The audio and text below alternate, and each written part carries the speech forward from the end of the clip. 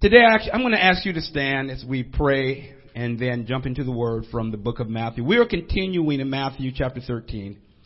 Today, we are going to continue in parables that Jesus has been given. Today, Lord, we thank you for this day and for your presence and your love.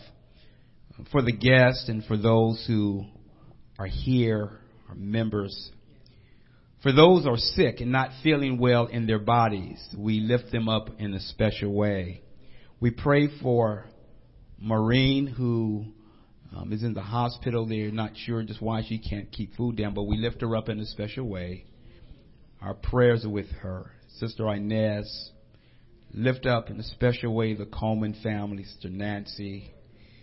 We lift up Brother Kenny.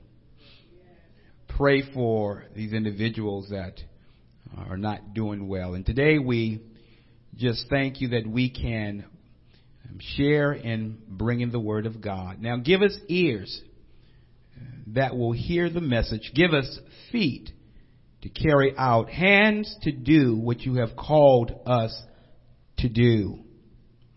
May we remember that this place here on earth really is not our home. We are spiritual beings. When we leave this place, that's not the end. God, we have a spirit soul. Today we pray that we will feed the inner man. We pray that you will make us attentive and give us ears to hear. We give you glory in Jesus' name. Amen. You may be seated. This message is a difficult message, yet when Jesus taught parables and taught in the word, he often, as I mentioned, did not hold back the very things that needed to be said. And as we continue in the 13th chapter of the book of Matthew, we have been going through the study of Matthew, and we come to the place now, here where we look at the seventh parable in this particular chapter. Matthew 13 has actually, one could say, 8 parables in this chapter. And as I go through, I will say, as I get into the message, that in this chapter, the parables can be paired. They can be paired, and I won't have time to go through to make the various points, but I will give you the pairing of the miracles or the parables in Matthew 13. One of the things in regards to what Dolores mentioned about little Michael and the fact that he believes in God. How old is Michael? 7. And the little boy, he is having a time because his friend at the school don't believe in God. And he feels it's his duty to make him believe there's a God. Whether it comes to blows or not, you gonna believe in the Lord. You say that there's no God, that's fighting words for little Michael. Say, don't you tell me there's no God. Boom! So I just tell little evangelist we're praying for him.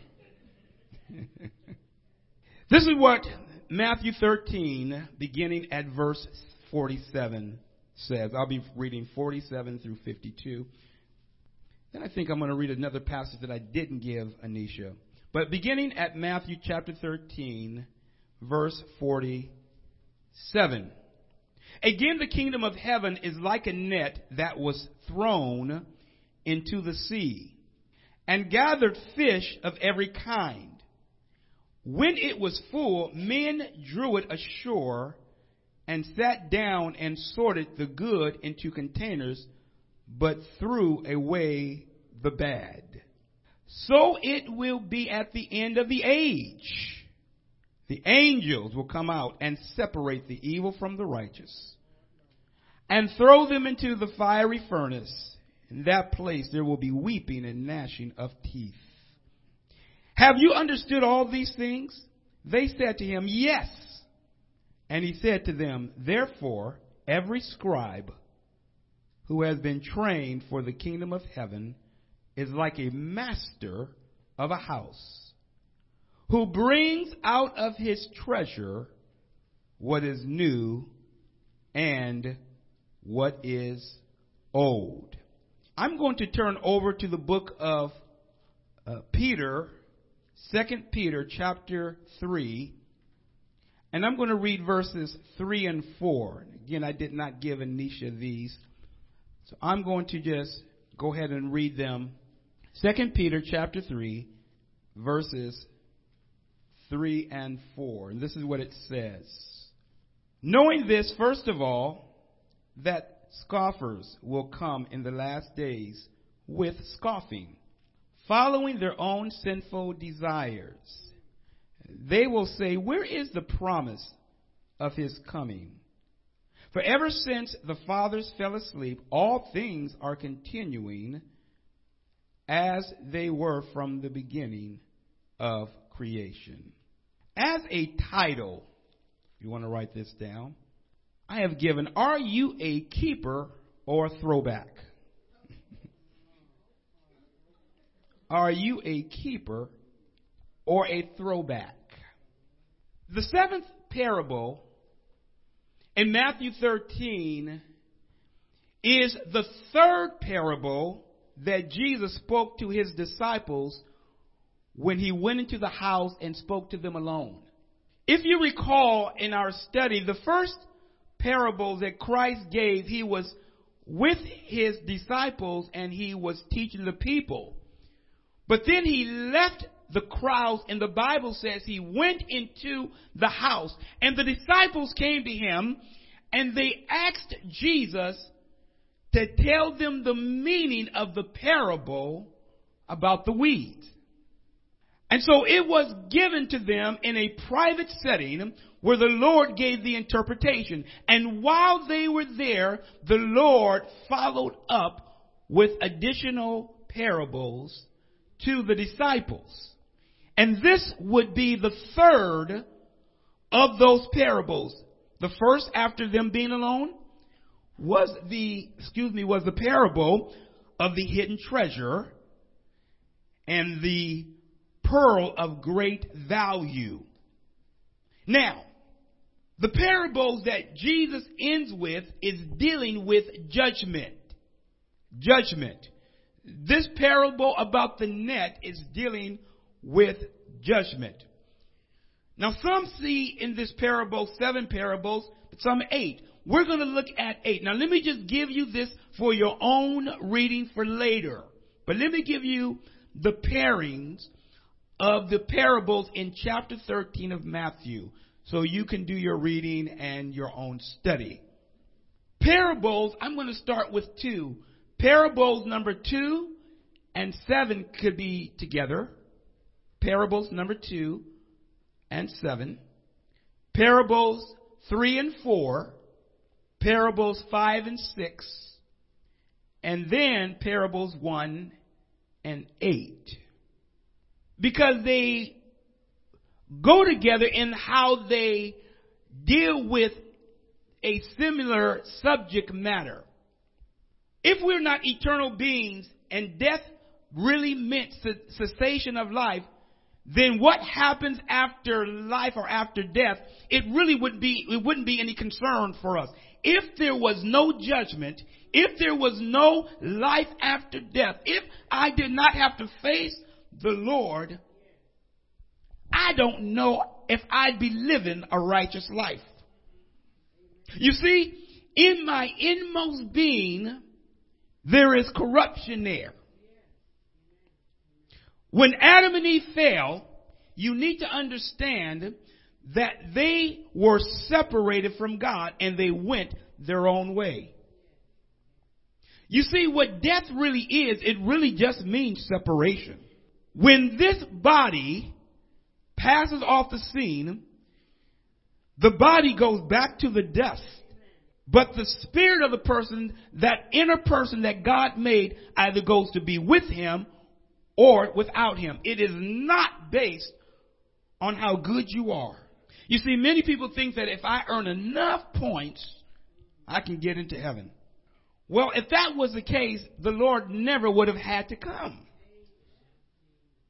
And so, he paid a price for us that we could not pay. And I don't have time to go through all of that. But as we get into this parable, I bring this up because when you look at the backdrop, it really is fascinating because the Lord is talking about something that really can be avoided. It can be avoided.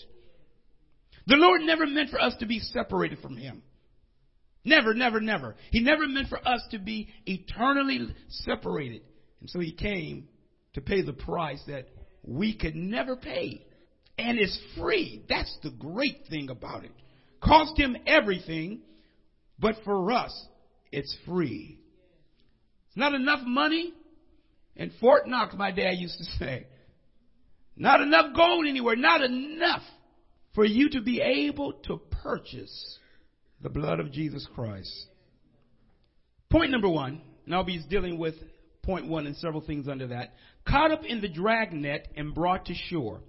Caught up in the dragnet and brought to shore. That's the parable. When you look at the parable that the Lord gave, and this being a parable about judgment, it is Jesus Himself that speaks more about judgment in the New Testament than many of the other writers. I think it really would behoove people to pay more attention to how many things and how many times the Lord deals with judgment. You see, when we look at the Lord Jesus Christ and the word that He gave, one has to consider this. If the Lord was wrong in what He was teaching, then you have nothing to worry about. But if He is correct and He has never been proven wrong, then it makes sense to pay attention to what He says. In this parable that the Lord gave, that He lays out before the disciples, He says, again, the kingdom of heaven is like a net that was thrown into the sea and gathered every kind of fish. In the Greek, there is a word called sagene. Sagene. It means net, a dragnet. A net is something that the fishermen would use, and it was often pulled between two boats. This dragnet being pulled between two boats would gather and catch anything and everything in its area. It would get the good things and the bad things. And so as these boats would pull this dragnet, they would pull this to get fish, but they understood that they might get some other stuff that they really did not want. They didn't worry about what the net picked up because they knew that they were going to get to a place and that there would be a time of sorting. Now, because of this matter here and because of this net, it was very important that they didn't take the time to start going through the net to see, oh, we shouldn't have this now. Let me take it out. No, they felt that, no, let's wait until we have the net full and get it to the place where we can sit down and do the proper sorting. Now, half of Jesus' disciples were fishermen or knew something about fishing. I don't know a whole lot about fishing. I've gone fishing, but I don't know a whole lot about fishing. If you put me out on the water, I'm not going to be much of a help to you. I can hand you stuff, but I'm not going to be much of a help to you. But Peter and Andrew, James and John, they could help you. And in fact, it was Jesus who called them from fishing and said, come, follow me. Now, it really takes something when you would drop everything to follow the Lord. But that's the very thing that they did. They left their profession to go follow Jesus. You see, when that net is pulling things, the primary purpose is to get what they want. Do you recall the time when when Peter and the disciples were out fishing and they didn't catch anything all night long? And the Lord said, have you got anything? He says, no, put the net on the other side. Now, as my dad said, if they're not biting on this side of the water of the boat, They're not going to be biting on that side of the boat. But because of being obedient, they put the net on the other side, and they caught so many fish that they had to call the others to help drag the net in. It was a matter of them just being obedient to what the Lord said. You see, there are some things that really just don't make sense when we think about it. But when Jesus says to do something, it makes sense to do it. Even when you think about fighting a war, it doesn't make sense to march around the walls of Jericho. It wouldn't make sense to walk around there fighting an army. But because the Lord says, march around the walls of Jericho, it makes sense because he says it. You see, one of the things that we've got to understand is that the battle is not yours. It's not your responsibility to look at and evaluate. Now, what did Jesus say? Do I have to do it? It's a matter of saying, if Jesus said it, I'm going to do it. This dragnet was cast, the first thing we note, it was cast into the water. Now note, it covers a wide area. It is already understood that the net is going to pick up unwanted things along the way. One of the things that we note in this net is that there is nothing that is said with the net being thrown out about trying to control how much it contains. When you look back at parable number 2, the wheat and the weeds, the man that planted only good seed.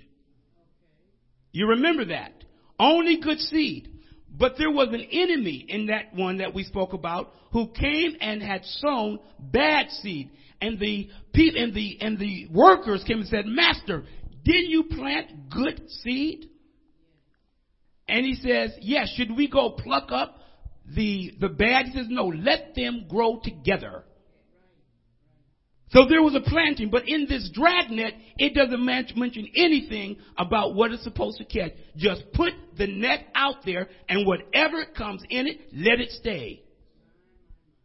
Doesn't make a difference what it brings in. Let it remain. The purpose of the dragnet is not to just let it stay out there in the water. It's out there for the purpose of collecting and catching fish. It is going to be the contents later on that's going to be inspected. That dragnet is being pulled to shore. It is being pulled, and it's going to be the responsibility of the men that bring that dragnet to shore to then sit down and go through the contents. But they have to wait until the net is full. Now, on these nets, there's a weight on the bottom, and it closes at the top. Once that net is closed, what's in there cannot get out. It is in there. It is trapped. And the only way that it is going to be taken out is once it is opened up and it begins to be sorted. The men began to sort through what's there. As I mentioned, Peter and Andrew were used to fishing. They were used to having nets and then going through the nets once things have been gathered. Fishing is not easy because not are you only going to catch the fish. The hard work comes now in the separation of the fish and what's in the net. You see, only the first part of it is actually the fishing, the collecting. But once you begin to sit down, that's where the hard work begins. You've got to determine, is what I have worth keeping, or do I now throw this away? And it is determined by those that's doing the sorting. The work is laborious. However, it needs to be done. Fishermen knew that catching the fish was not all there was to it. The process had to involve the work. And what they would then do is when that boat would bring that dragnet, the men would drag it ashore, and they would then sit down and begin that process of opening up the contents and going through. Now, what Jesus says in the spiritual application of this He says, so it will be at the end of the age. He uses this analogy, this parable of fishing, because the disciples would understand it. He knew it. They knew about fishing. So this example that he used would be something that they understood. He says that the angels will be the ones separating the good from the bad. Whenever Jesus gives a parable, it is never meant to only focus on the physical or the matter of life as we know it here and now. But he uses what we know, what we can relate to, what we understand, to actually make it apply to a higher principle, a higher purpose. And so he gives them this, and then he gives the interpretation. It really is a scary thing when you think about what the Lord begins to say about this matter of separating. Because the matter of separation only gives two options. Either it is kept or it is thrown back. It is thrown away. You see, you don't determine the standard the catch does not determine the standard. The fish can't say, I'm a good fish. Don't throw me back. I'm a keeper. Don't throw me back. The determination comes from the person who is making the separation.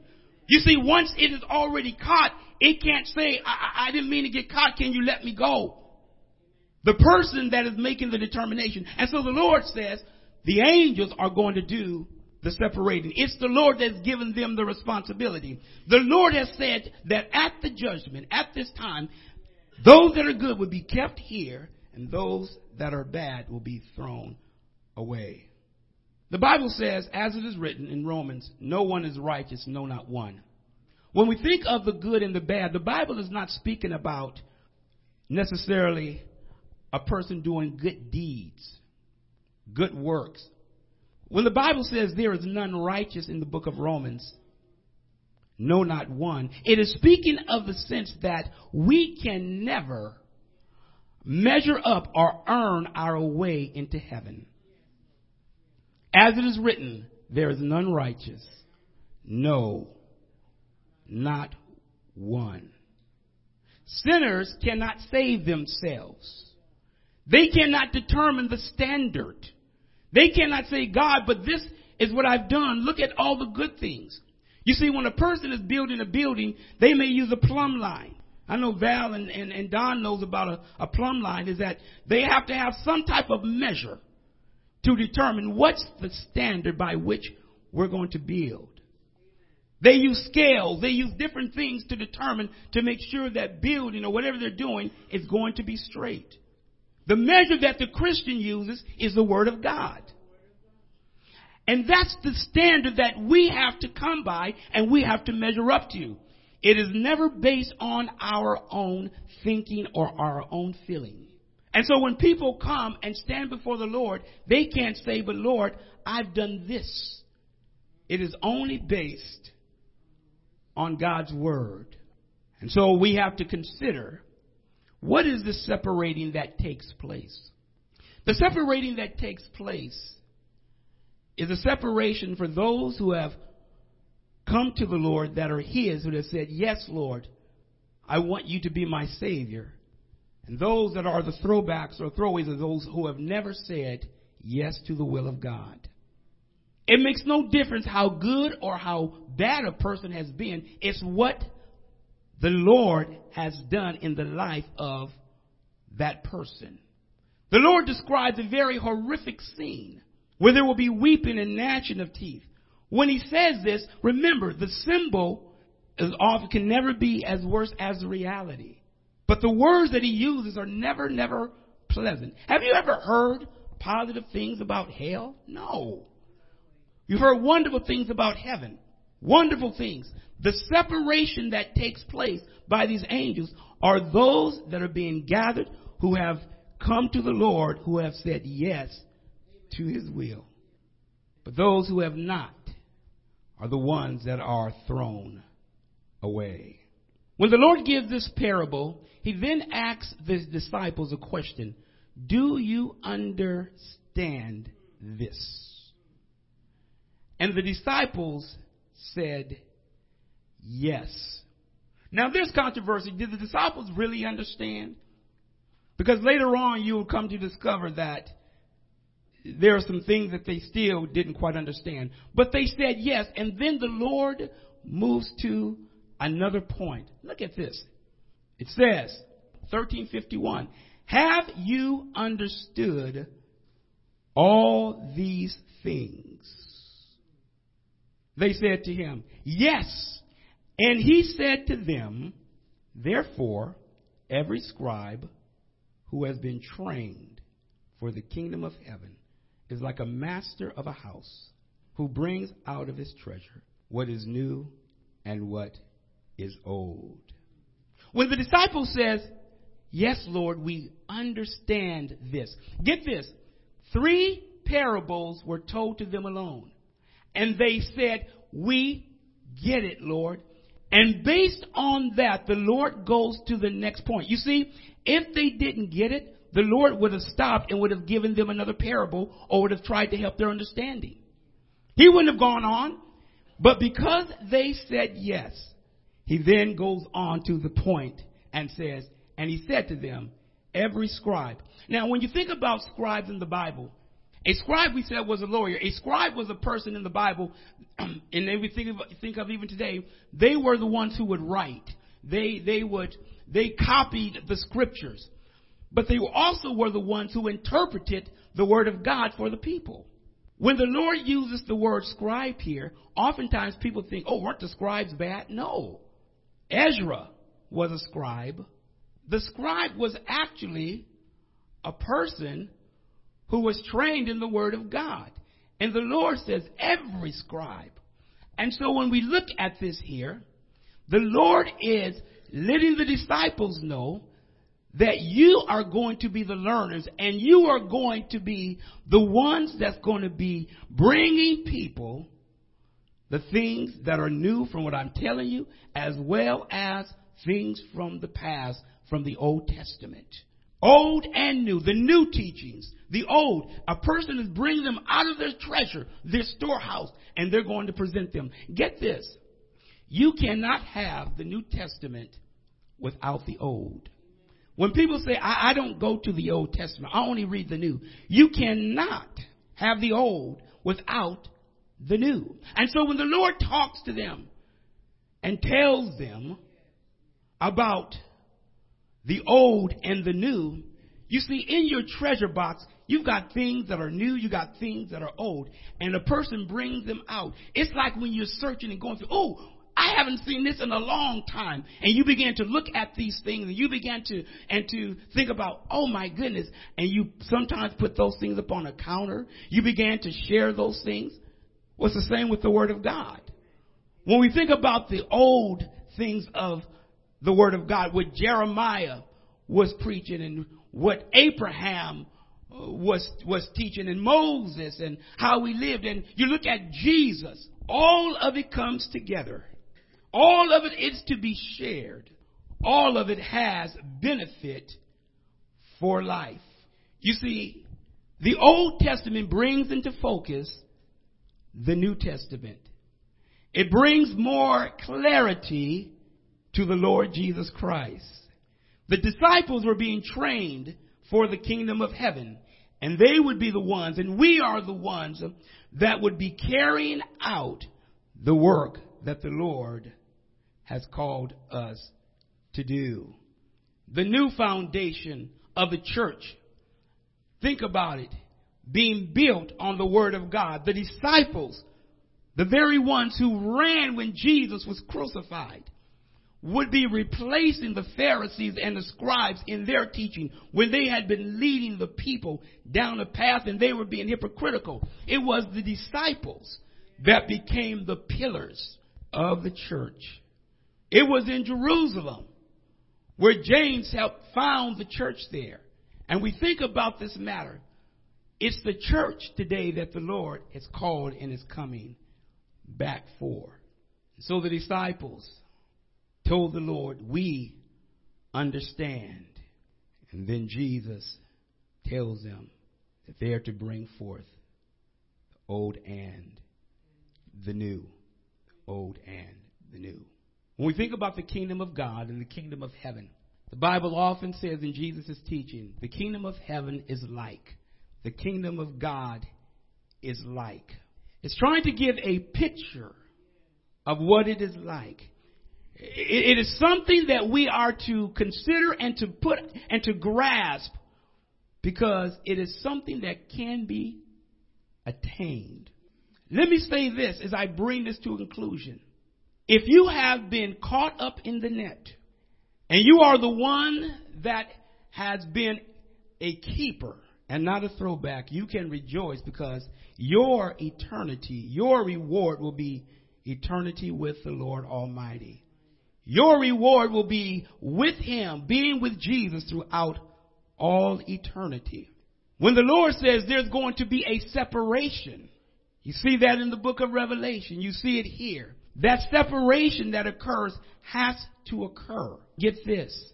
You can be a keeper. You don't have to be a throwback.